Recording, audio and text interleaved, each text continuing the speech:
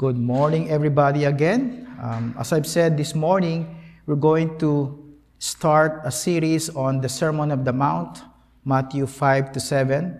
And we're going to start this Sunday with one of the Beatitudes. We'll just look at one verse, and I pray and hope that the Holy Spirit will speak to us even through this one verse among the 8 Beatitudes. Can I invite you to stand up, please, as we give honor to the public reading of the Word of God. So let's read Matthew chapter 5, verses 1 to 3. And seeing the multitudes, he went up into a mountain, and when he was set, his disciples came unto him. And he opened his mouth and taught them, saying, Blessed are the poor in spirit, for theirs is the kingdom of heaven. Our Heavenly Father, we thank you for your word that brings light unto our path, O Lord. I pray, Lord, that this direction that you've given us, O Lord, throughout this year, to train, to exercise unto godliness, will be fruitful, O Lord.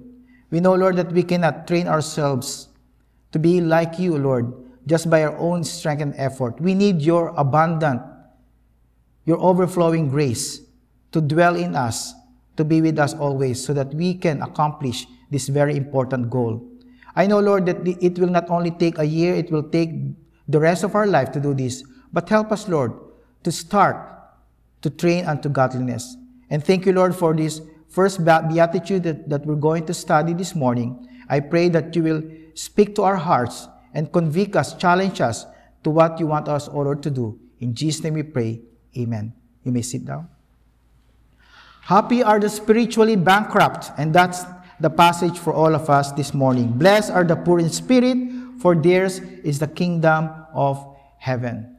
As I've said in the Sunday school in the Sunday school hour, the Beatitudes are the Beatitudes. These are the attitudes or the characteristic of God that He wants us to have also in order to be conformed to the image of our Lord Jesus Christ. So, for us, the main point this morning is, in order for us to live as kingdom citizens, we ought to delight in our spiritual bankruptcy. To live as kingdom citizens, we ought to delight in our spiritual bankruptcy. We're going to look at 5 important points in this verse. First, we're going to look at the meaning of spiritual bankruptcy. And then secondly, why is it first? Why is it on top of the list of the 8 Beatitudes?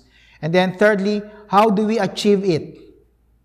How can we be spiritually bankrupt? And fourthly, how do we know if we are spiritually bankrupt? And lastly, what are the results or the reward of spiritual bankruptcy? So let's go to the first one. What is the meaning of spiritual bankruptcy? Okay.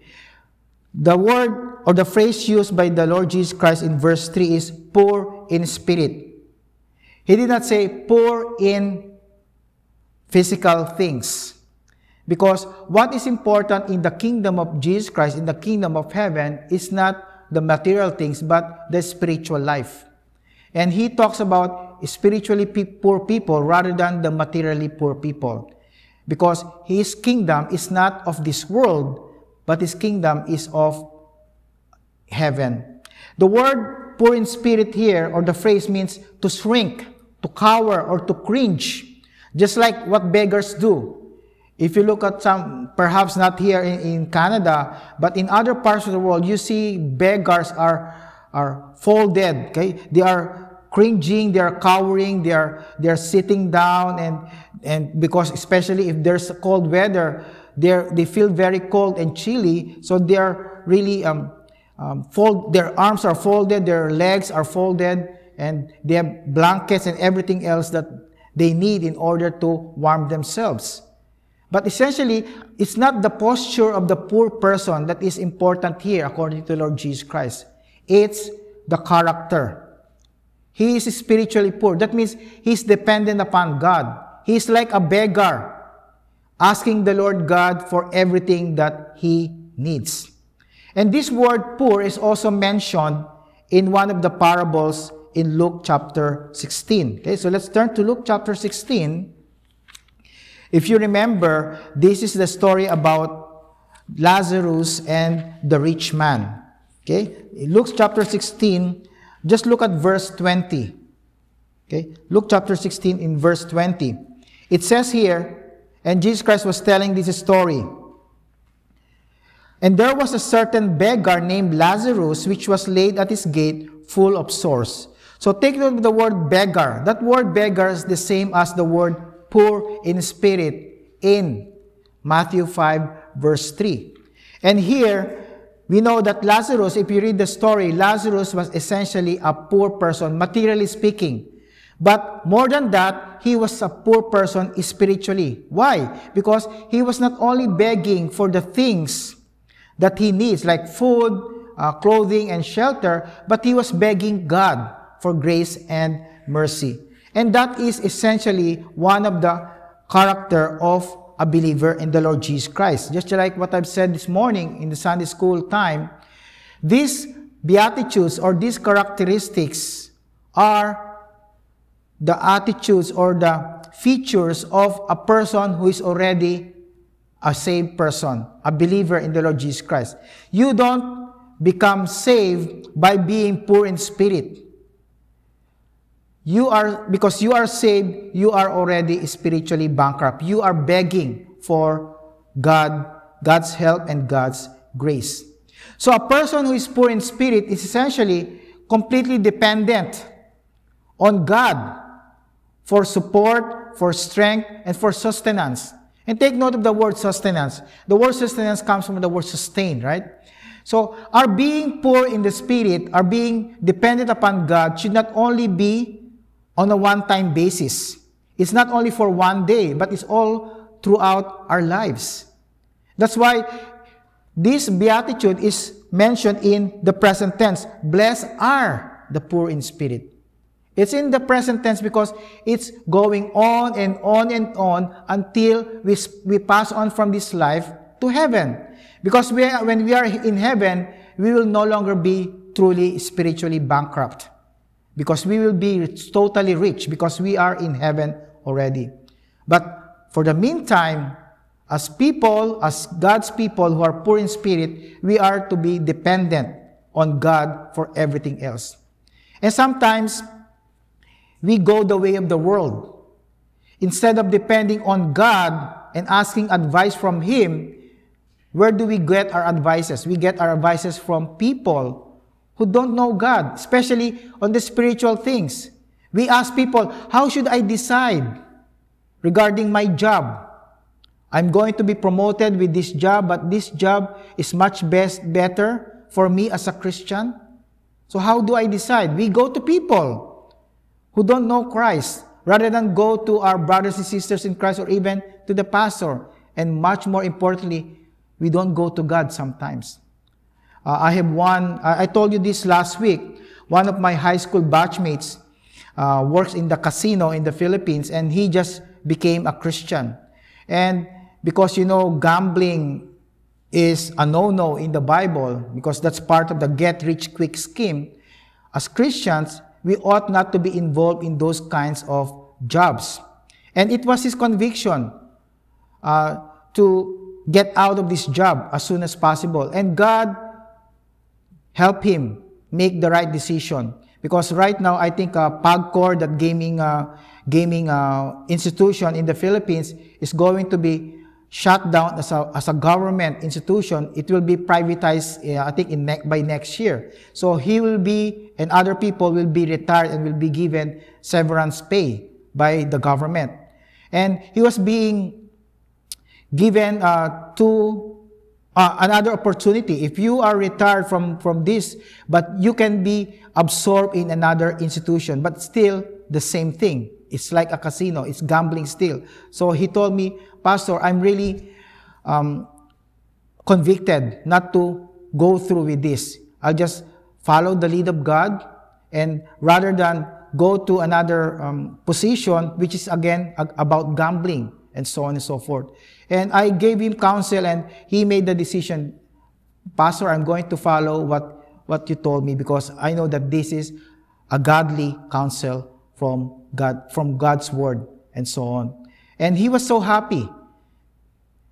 Initially, he was so worried because he's the only breadwinner in the family, and he still has a college student in his family, his daughter. And initially he was worried, but I told him, if you follow the Lord God and in His plan for your life, He's going to honor that. And the same applies to all of us also. When we follow the advice of the Lord God and we say to the Lord, Lord, I'm spiritually poor. I don't know what to do. I need your help. He will help you. Because He delights in that. He delights for all of His people to seek wisdom from Him, rather than seeking wisdom from the world. So at that point in time, my high school batchmate was depending on the Lord Himself. And that's what I want each one of us, to be completely dependent on the Lord in every aspect of our life. Seek decisions that will honor and glorify the Lord.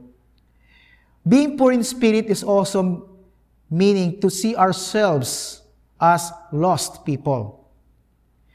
We know that we are still lost apart from God Himself. Without the Lord Jesus Christ, we are lost. We are still wandering away from God like sheep. And not only that, we are hopeless without God. And that's why when we talk to people who are lost, hopeless, those who are not saved, be compassionate, be merciful upon those people. Because they don't have the knowledge of God. They don't have a relationship with the Lord Jesus Christ. So we can understand that in the past, we are like them also. Apart from the grace of God, we can still be lost and hopeless. And we can be thankful because of God, we are no longer lost. He found us. We're no longer blind. Now we can see. Aside from being lost and hopeless, a person who is poor in spirit is also helpless. Right? A beggar is completely helpless. Just like Lazarus, he needed help from many, many people, and especially from God. When we were lost, we need help. We cannot get help from ourselves, from the people, even from this church. This church cannot save you. I cannot save you. You cannot save yourself. No one can save you, but only Jesus Christ. So apart from the grace of the Lord Jesus Christ, we are helpless. In Isaiah chapter 66, verse 2, the Bible tells us more, in a more descriptive way, who are these poor in spirit people. Isaiah 66 verse 2 says, "For all those things has mine hand made, and all those things have been, saith the Lord." And listen, "But to this man will I look." The word look here means the Lord is going to regard and respect and grant favor upon these people. "Even to him that is poor," take note, poor, "of a contrite spirit, and trembleth at my word." So 3 important things. He said, these are the people that I'm going to have my grace upon and my favor. These people are poor spiritually. These people are brokenhearted. They are contrite and repentant. And lastly, they fear my word. They cower, they cringe upon hearing the word of God.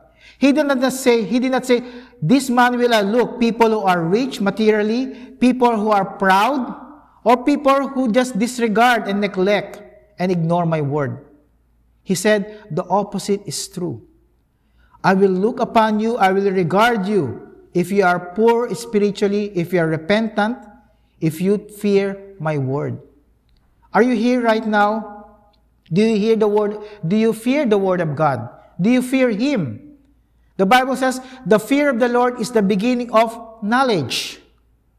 If you want to have more wisdom in your life, in making decisions, wherever you are in school or in the workplace or wherever you are in your home, you need to have the fear of the Lord. You need the appropriate honor and respect for the Lord God Himself. Psalm 34:18 also tells us the same thing. The Lord is nigh or near unto them that are of a broken heart, and saveth such as be of a contrite spirit. So again, broken-hearted, spirit which are contrite and repentant towards the Lord. Those are the people that God will show His favor upon.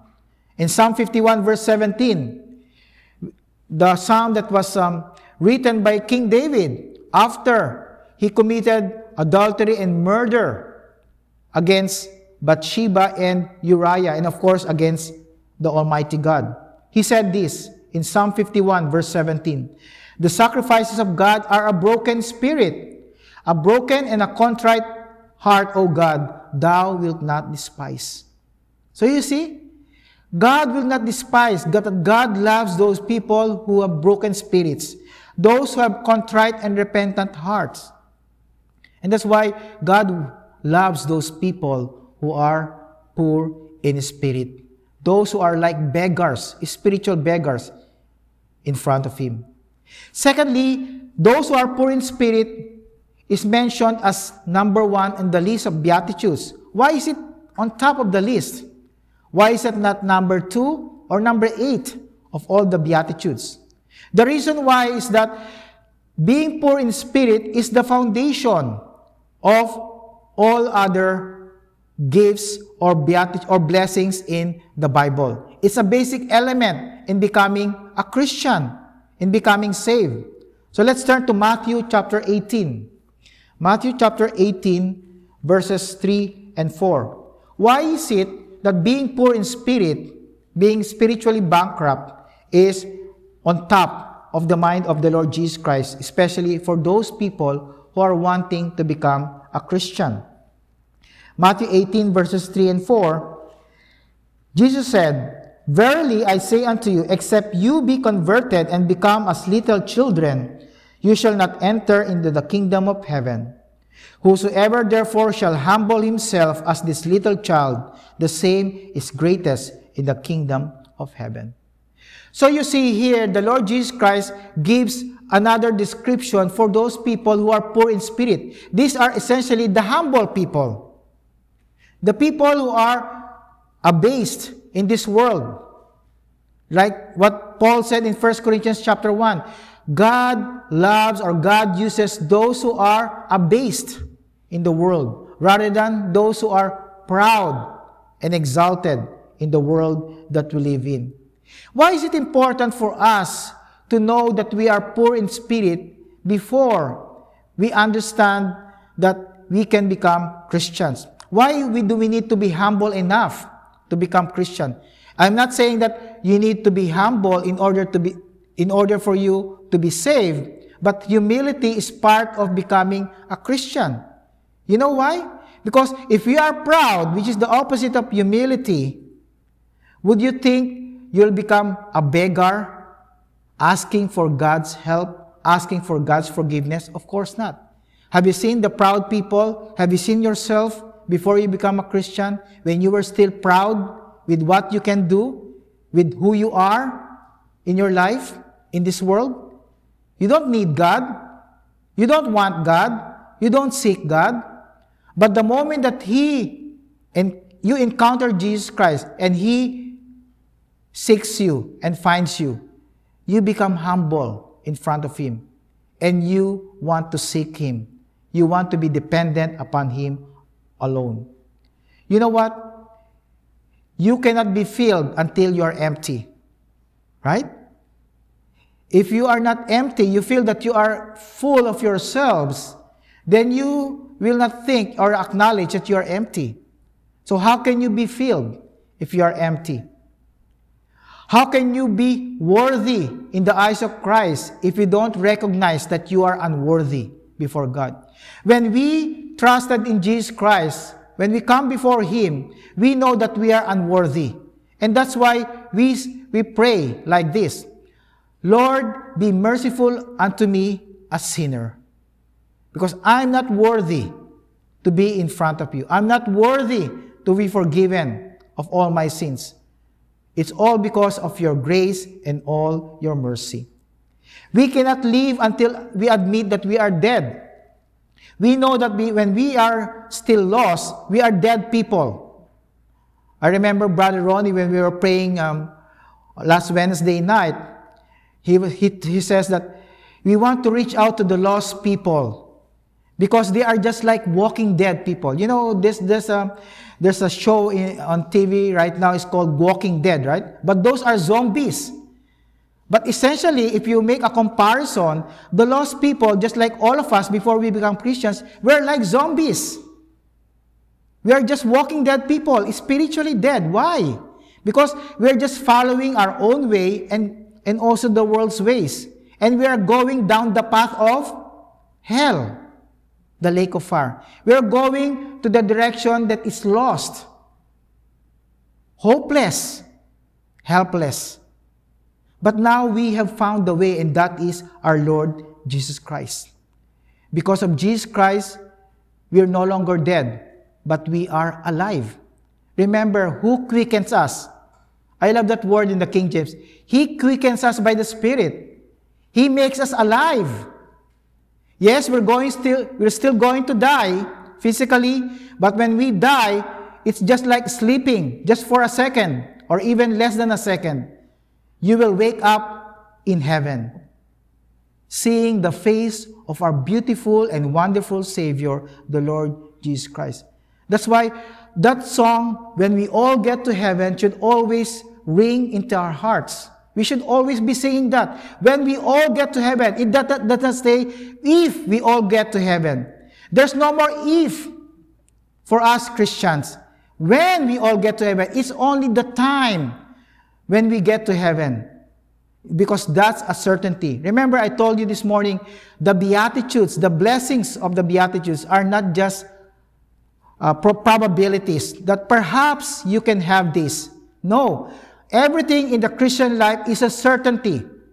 God has given us great and gracious promises so that we can be like our Lord Jesus Christ. And because God has given us an inheritance up there in heaven, reserved for us, kept for all of us by the power of the Holy Spirit, then we can be certain that we're going to heaven. We're going to be alive in heaven. No, those problems that we have right now, heart problems, diabetes, polyps, and everything else, those will be gone when we are in heaven. We will be spiritually rich up there in heaven. But of course, I'm not saying that we are totally spiritually poor. We are also spiritually rich because we have all the blessings of God as Christians.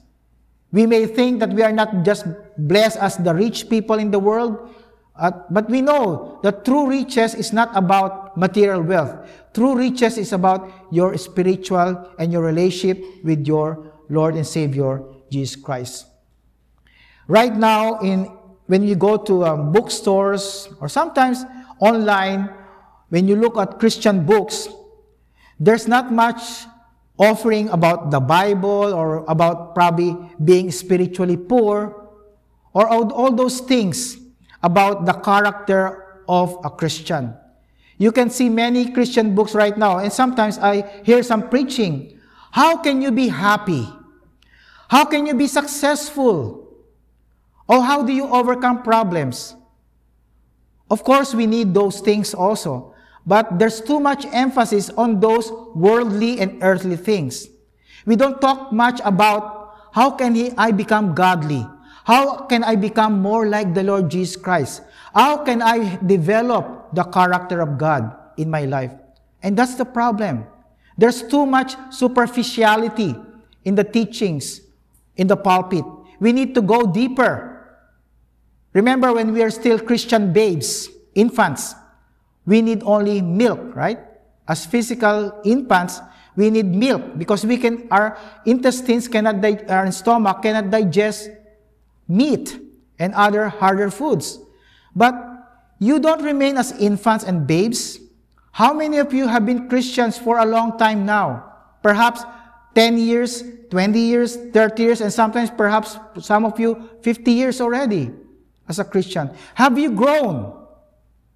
Or you are still a spiritual babe? God wants all of us to grow in the grace and knowledge of our Lord Jesus Christ. He wants us to go deeper in the teachings of the Word of God. There's this church in Revelation chapter 3, and it's called the church in Laodicea. And many people would call this church as the lukewarm church, or the church that Jesus Christ would like to vomit out, because he cannot stand the character of this congregation. So let's turn to Revelation chapter 3. Starting at verse 14. Revelation chapter 3, verse 14. The church in Laodicea. And unto the angel of the church of the Laodiceans write, These things saith the Amen, the faithful and true witness, the beginning of the creation of God. Jesus Christ said, I know thy works, that thou art neither cold nor hot. I would that thou wert cold or hot. So then, because thou art lukewarm and neither cold nor hot, I will spew thee out of my mouth. Can you imagine Jesus Christ telling you, you, an individual Christian, you're neither cold nor hot. You're just in the middle. You're like in the middle. You don't know if you're in the world or in the kingdom of Jesus Christ. I want to vomit you out. That's the most insulting and disgusting thing that Jesus Christ could ever tell a believer of his.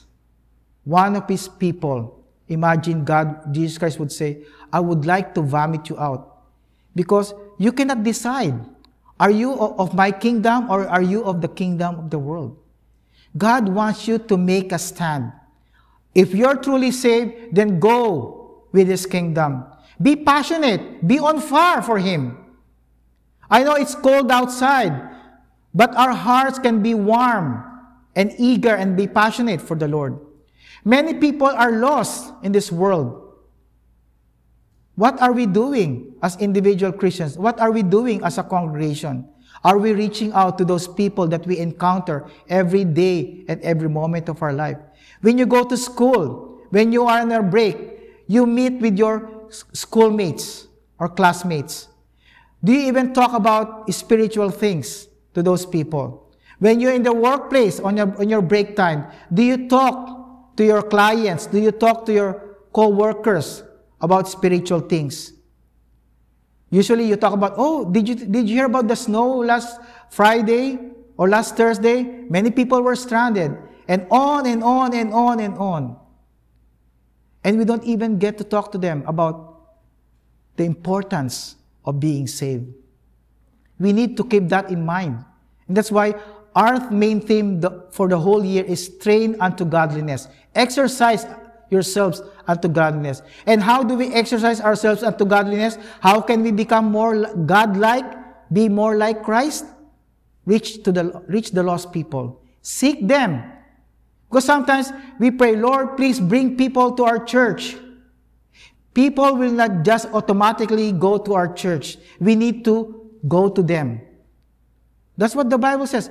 Go ye therefore and teach all nations. He said go to his people. He did not tell the lost people, go to this church. He wants us to go to them. Because they don't understand that they are lost. But we know that they are lost because we have been there. We have been in their shoes, in their situation. Just like the church in Laodicea, Jesus Christ said in verse 17, because thou sayest, I am rich and increased with goods, and have need of nothing, and knowest not that thou art wretched and miserable and poor and blind and naked. So in the eyes of the church, of the congregation in Laodicea, they think that they are rich. They think they don't need anything, even the Lord Jesus Christ, in their congregation. But Jesus Christ gave them the right perspective. You thought that you are rich. You thought that you don't need anything. I beg to differ, Jesus Christ said. You're actually poor. You are naked. You need me in your congregation. Do we need Jesus Christ in our congregation? Of course. He is the cornerstone, the foundation of every Christian and in every local church. We need to depend upon Him. And that's why we need to be always spiritually poor, to be beggars in front of our Lord Jesus Christ. And that's why being poor in spirit is top of the list. If you are not poor in spirit, the other characteristics of the Beatitudes cannot be yours. It's hard to be meek. It's not to be hard to be peacemaker if you're not poor in spirit. So now the question is, how do we achieve spiritual bankruptcy? How can we achieve spiritual bankruptcy? We cannot achieve it by our own selves. We need the divine work through us. That's why when the Holy Spirit lives in us, He is the one making us more spiritually poor so that we can beg and beg and beg for the love of God, for the grace of God, and the mercy of God. But it doesn't mean that God is working through us that we don't need to do anything. This is the part in the Christian life wherein God works through us and in us, but we need to cooperate with God. So that cooperation is spelled obedience. So God wants us to be humble before Him, but we need to make an effort to be humble.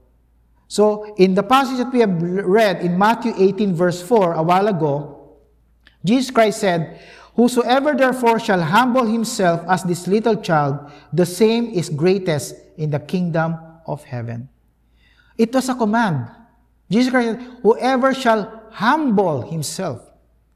God gives us the capability to become humble, to be poor in spirit, but we need to make an effort to be humble. And I will give you the different steps on how we can humble ourselves in the next point. Okay? In Matthew chapter 23, verse 12, Jesus Christ said also, "Whosoever shall exalt himself shall be abased, and he that shall humble himself shall be exalted." That's why I said a while ago, the Beatitudes seem to be paradoxical. Because in Christ's kingdom, for you to be lifted up, to be promoted, you need to be humble. But in the world, in order to be promoted, you need to be proud. You need to be out there telling people, "Oh, I'm great, I'm good. I'm beautiful and handsome. I have so many talents and capabilities." And then you will be exalted.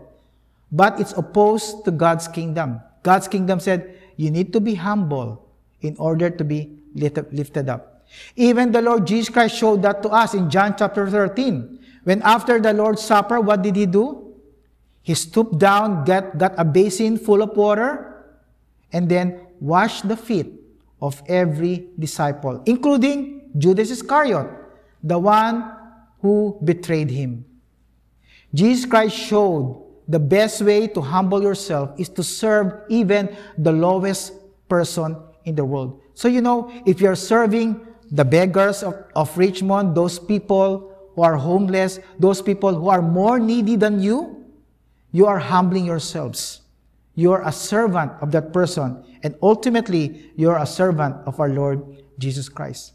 In James chapter 4, verse 10, there's also a command, "Humble yourselves in the sight of the Lord, and He shall lift you up." So, being humble is commanded also to all of His people. And especially in 1 Peter chapter 5, verse 5. "Likewise, ye younger, submit yourselves unto the elder." To submit means to be humble, to go under the authority of the elder. "Yea, all of you be subject one to another, be clothed with humility. For God resisted the proud and giveth grace to the humble." God gives grace to the humble. You can never see in the Bible that God gives grace to the proud. He always resists and opposes the proud. Remember the King Nebuchadnezzar in Daniel chapter 4. He said at the start of chapter 4, "Oh, all this Babylonian kingdom, the gardens and everything else, I have built all of these things." He forgot that all these things have been given to him by the Lord God Himself. So at the end of Daniel chapter 4, what did God do? God brought him down. God humbled him, making him dwell in the jungle, in the wild forest for about 7 years. He lost his kingship. But at the end of the 7 years, he paid honor to the Lord God. He said, Praise be to the Lord God who gave me all these things. The same with all of us, God's people. When you are acknowledged in your workplace, when you are acknowledged in the school, when you are given approval by your bosses, by your teachers, by your co-workers, always tell them, thank you, but more thanks to the Lord God who enabled me to achieve all those things. Always give credit to the Lord God because we don't own anything. We are just managers and stewards of everything that God has given us. So now let me give you the steps to spiritual bankruptcy. Number one, there are 3 things in order to become poor in spirit. Number 1, turn your eyes off yourselves and look to God. There's a big problem. If you don't look to God but look at yourselves and look at other people, what happens? You get discouraged. You get disappointed. You get disgusted. But when you look to God, you'll feel joyful. You'll feel comforted. You'll feel hopeful. You'll be encouraged because God will never leave you or forsake you. Hebrews chapter 12 verse 2 tells us, looking unto Jesus, the author and finisher of our faith, who for the joy that was set before him endured the cross, despising the shame, and is set down at the right hand of the throne of God. Looking. To look means to wait expectantly, to eagerly see Jesus Christ as your perfect example of someone who may not have lived a successful life in the standards of the world, but in the eyes of God, lived a successful life. Did you know that the word success is only mentioned once in the Bible? And it's mentioned in Joshua chapter 1. Why? Because the Lord God doesn't want us to dwell in the word success, because success has an earthly connotation. God wants us to be successful in His eyes. And the only way we can do that is to look unto Jesus Christ. That despite the cross, the shameful cross that He experienced, in the eyes of people, He was a poor guy, a miserable guy. But in the eyes of God, He is the most exalted. The same with all of us. When we're up there in heaven, we'll be exalted in the eyes of God. Because we have endured, just like the Lord Jesus Christ, all kinds of difficulties and challenges in our life. Secondly, starve the flesh by removing the things on which it feeds. Remember the flesh? Our flesh would feed on what? Not only the physical food, but we feed on lust. We feed on the pride of life. We feed on the things that we desire. So, just right now, let's have an experiment. Just in your mind, what is the most important thing that you want to have right now? What is the thing that you're desiring right now? Don't think about anything spiritual or anything material. Anything. What is number one in your mind right now? What is it that you are desiring, especially for this year, for your life? You may say, oh, I want to have a house. Oh, I want to have a beautiful car. Is that your desire? That's the desire of the flesh. Because the desire of the spirit that is connected with the Lord God, is different. The desire of the Christian should always be growth. Is spiritual growth. So look at 1 Peter chapter 2, verses 1 and 2. Wherefore lay aside all malice, all guile. Guile means deception or lies, falsehood, hypocrisies, envies, and all evil speakings. Okay, so take note in verse 1, it says, you need to lay aside. The phrase lay aside means to throw it and not get them back. That's what it means by laying aside. Just throw them into the garbage. All these things, all these bad things. And then, what do? In order to remove all those things, we need to replace them with the good things. So So verse 2 tells us, as newborn babes, desire the sincere milk of the word, that you may grow thereby. How do we grow? We don't grow by just attending church. We don't grow by just attending the Bible studies.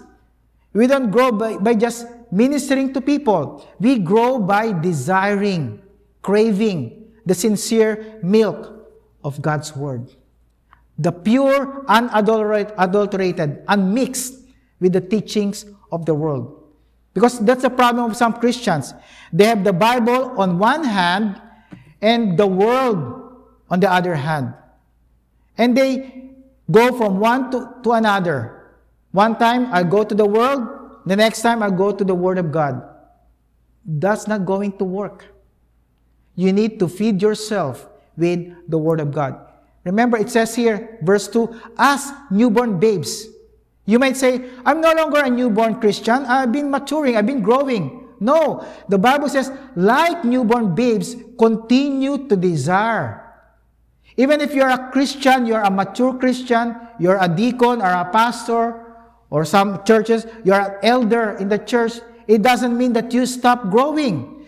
We will continue to grow until we see Jesus Christ face to face. That's why it's in the present tense. Desire. Continue to crave the milk of God's Word. What are you craving right now, my dear brothers and sisters in Christ? Are you craving for the physical food of the world? Are you craving more of the Word of God? The Bible says, desire the sincere milk of God's Word. Thirdly, we ask God. Ask God for spiritual bankruptcy.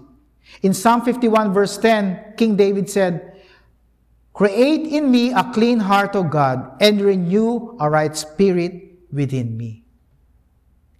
You can pray that prayer. Lord, create in me a clean heart. Renew a right spirit within me. Actually, this was made into a song by someone. Create in me a clean heart, O God. Renew a right spirit within me. God wants you to ask Him. You cannot just automatically be spiritually poor and to be more like the Lord Jesus Christ. You need to ask Him. If you need wisdom, what do? Can you just buy it in Walmart in bulk price? No. You ask God. And the Bible says He will give you wisdom generously, abundantly, in an overflowing manner. So now, next step, how to know if you're spiritually bankrupt. So these are 7. You may need to take this down, but because I believe it's not in the slideshow. So there are 7 things which are like the standards to know if you are spiritually bankrupt. Number 1, you know that you're spiritually bankrupt or becoming spiritually bankrupt if you are weaned for yourselves. That means you're no longer depending on yourself, but you're depending on God alone. And how do you know that? When there's a small problem or small difficulty, do you go to God right away?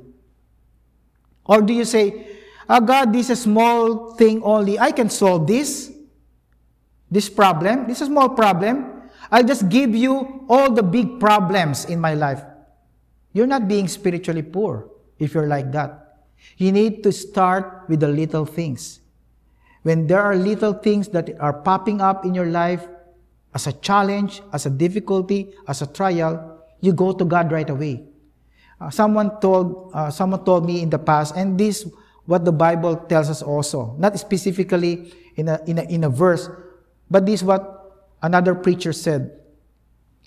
As you grow maturely, you become closer to the Lord God, you become more dependent.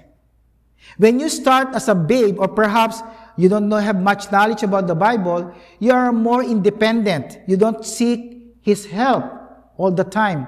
But as you draw closer, you know His heart, you know His character, and you know that He loves you to beg for everything, even for small things in your life.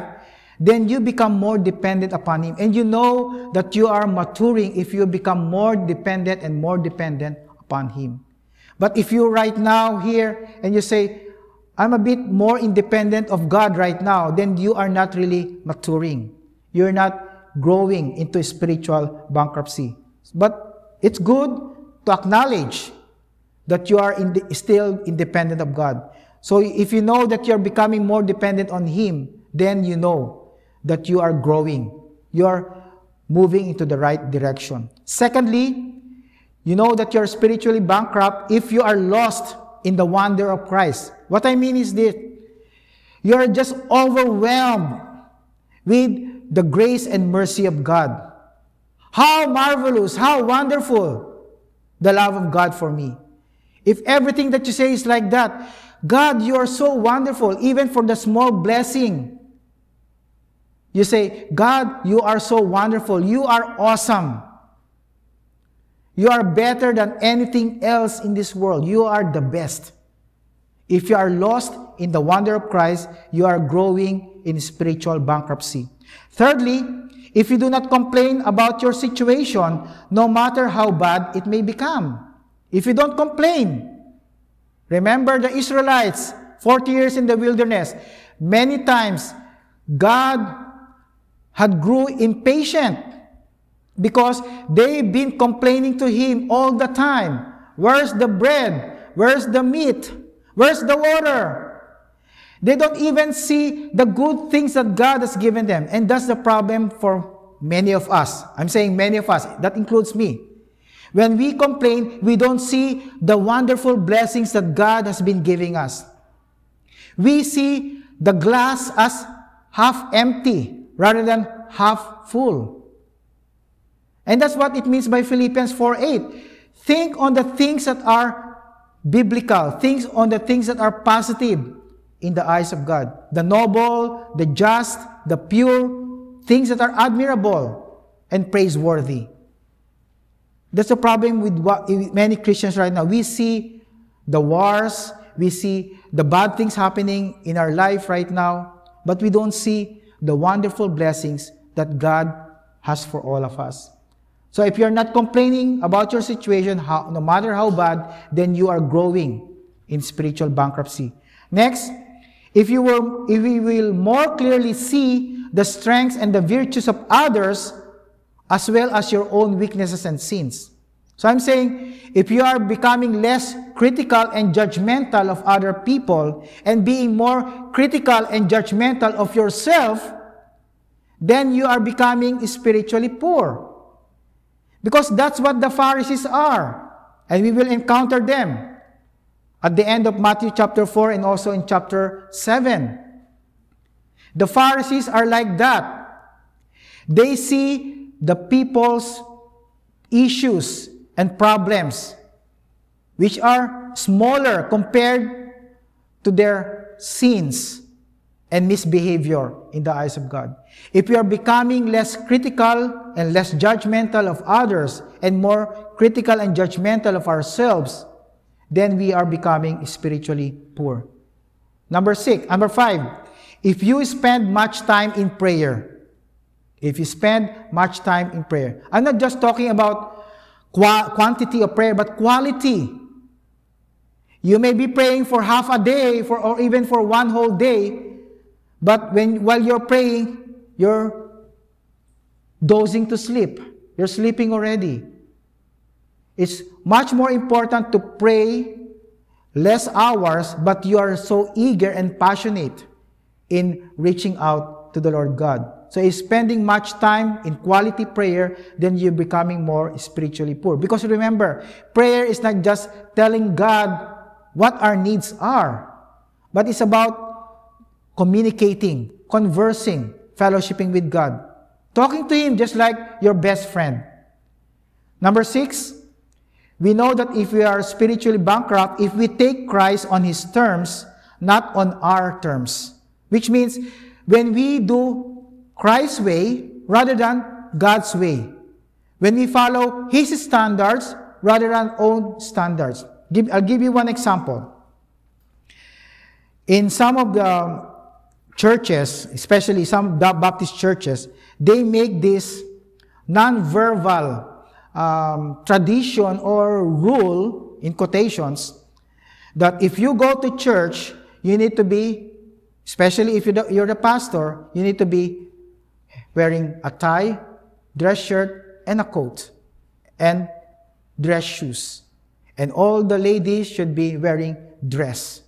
And that becomes a rule rather than a preference.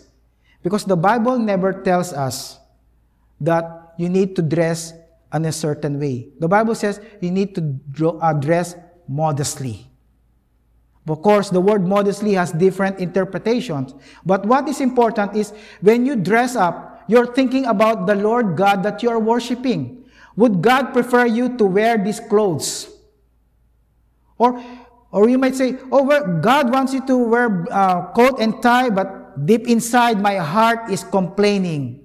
Deep inside my heart is discouraged. Deep inside my heart is angry. I should not be wearing this. Then that's not valid in the eyes of God. When you dress up the way that you did this morning, it should be honoring to God and you ought not to be complaining. And that is Christ's terms, not our terms. Because that's not even written in the Word of God. And we need to be very careful because in that way, we can become judgmental and critical of other people also.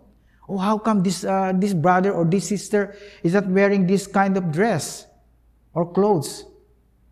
Instead of looking at yourself and how you appear before God, we talk about other people. And that's gossiping. That's gossiping. And that's malicious talks also. And that's not honoring to God. We take Christ on His terms rather than our terms. Not only that, in the way we make decisions. When we make decisions, do we follow the Word or do we follow the world again? People would say, well, follow your heart. When you need to make a decision, you're at the fork of the road, you need to make a choice between two jobs, this job or other job. The world would say, choose the one with the higher pay. But this higher pay will keep you from going to church. This higher pay will keep you from studying the Word of God because you'll be working longer hours. And this higher pay, you will be compromising your faith in some situations. So what decision would you make? Would you make your decision depending upon the Word of God or depending what other people would say or depending what you want or what you desire? That's taking Christ on His terms, not on our terms. Lastly, we know we are spiritually bankrupt if we praise and thank God for His grace. We praise and thank God for His grace. Just like what Ding shared with us in that beautiful song by Laura Story, Grace. Remember, our life as Christians is based on the grace of God. Let me ask you, do we deserve anything even as Christians? Do we deserve anything from God? His grace, His mercy, His love, His salvation? No. We do not deserve anything.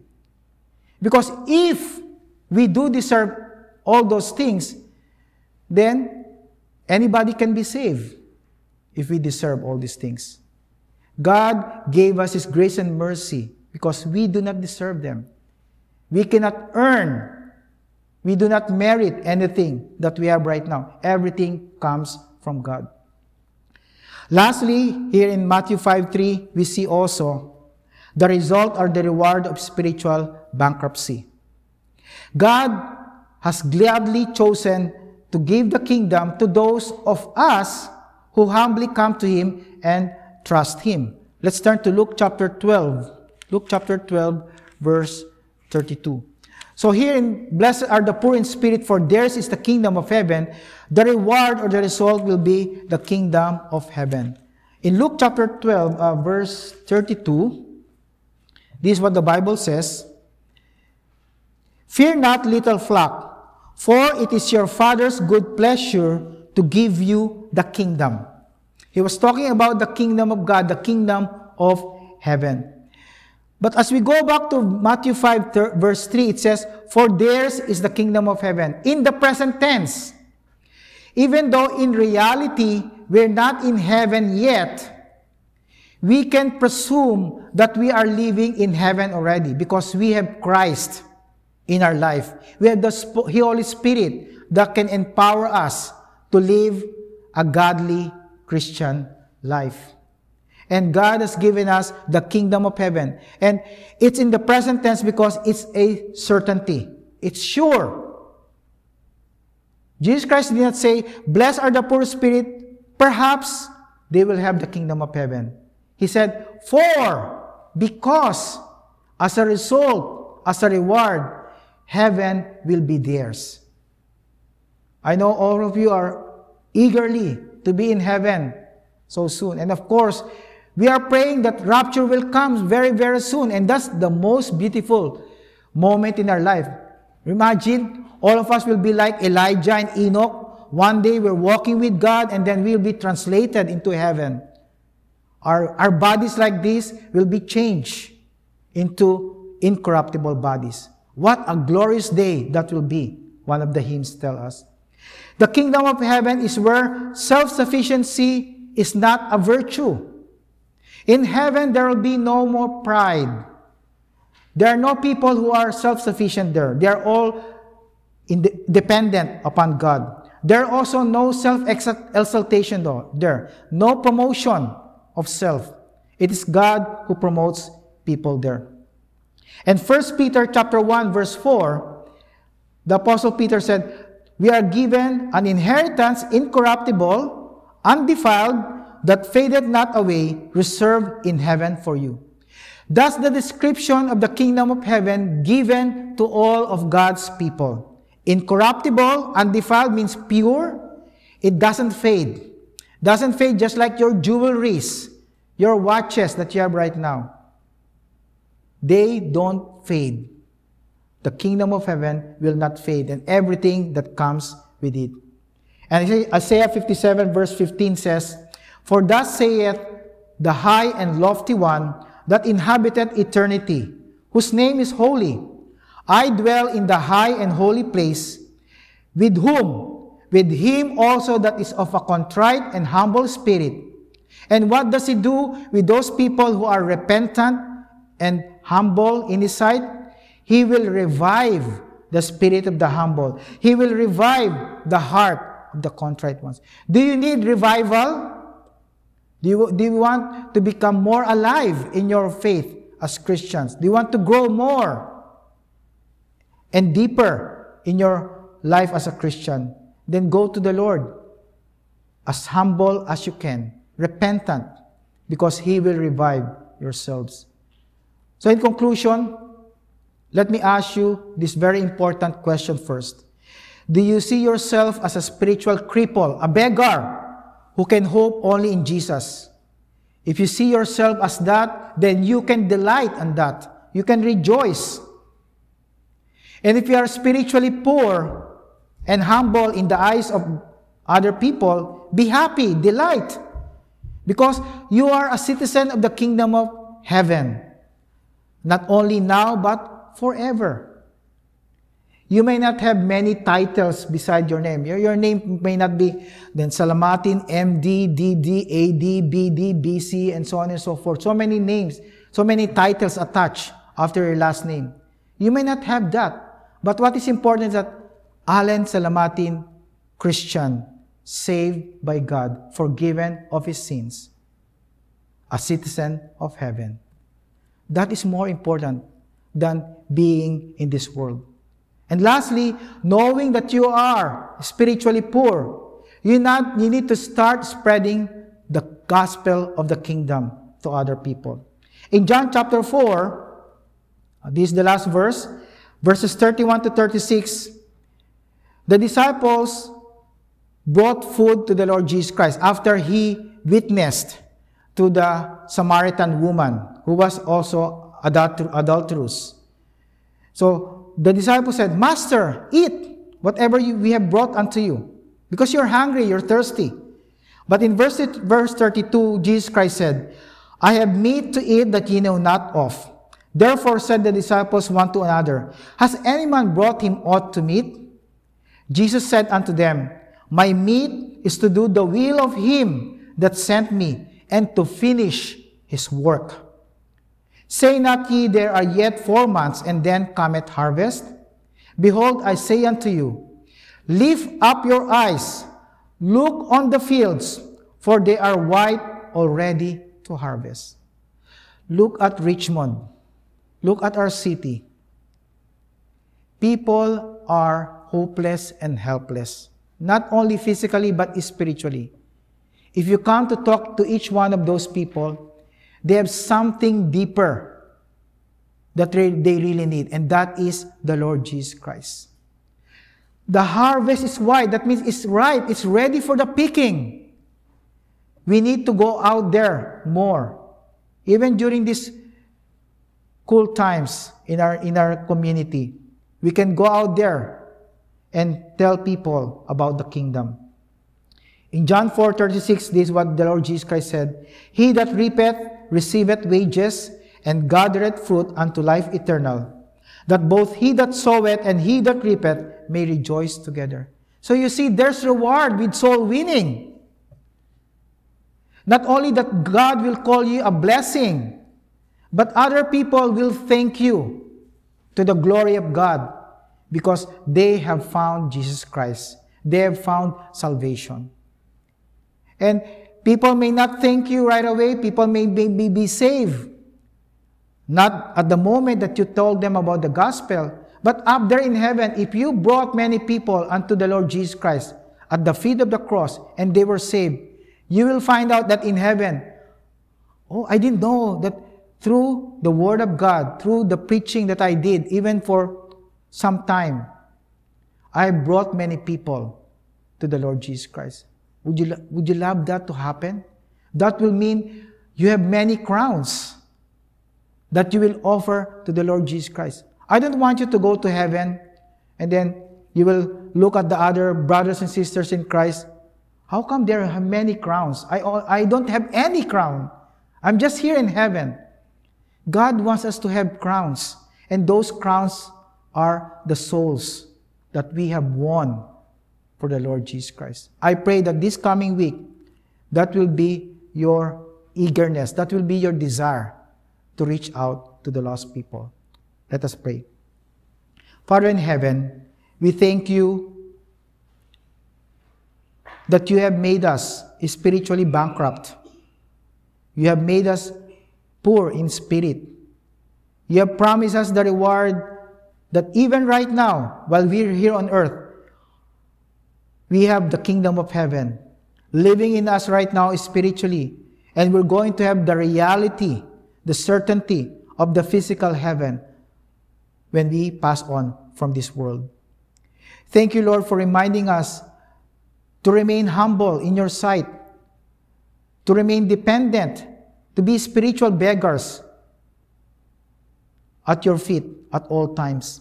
Because we cannot be proud of anything that we have, because everything that we have already comes from yours. Even the salvation, the forgiveness of sins. So help us, Lord, to communicate this message also to the other people in our lives, to the lost people, to our family members, schoolmates, co-workers, and so on.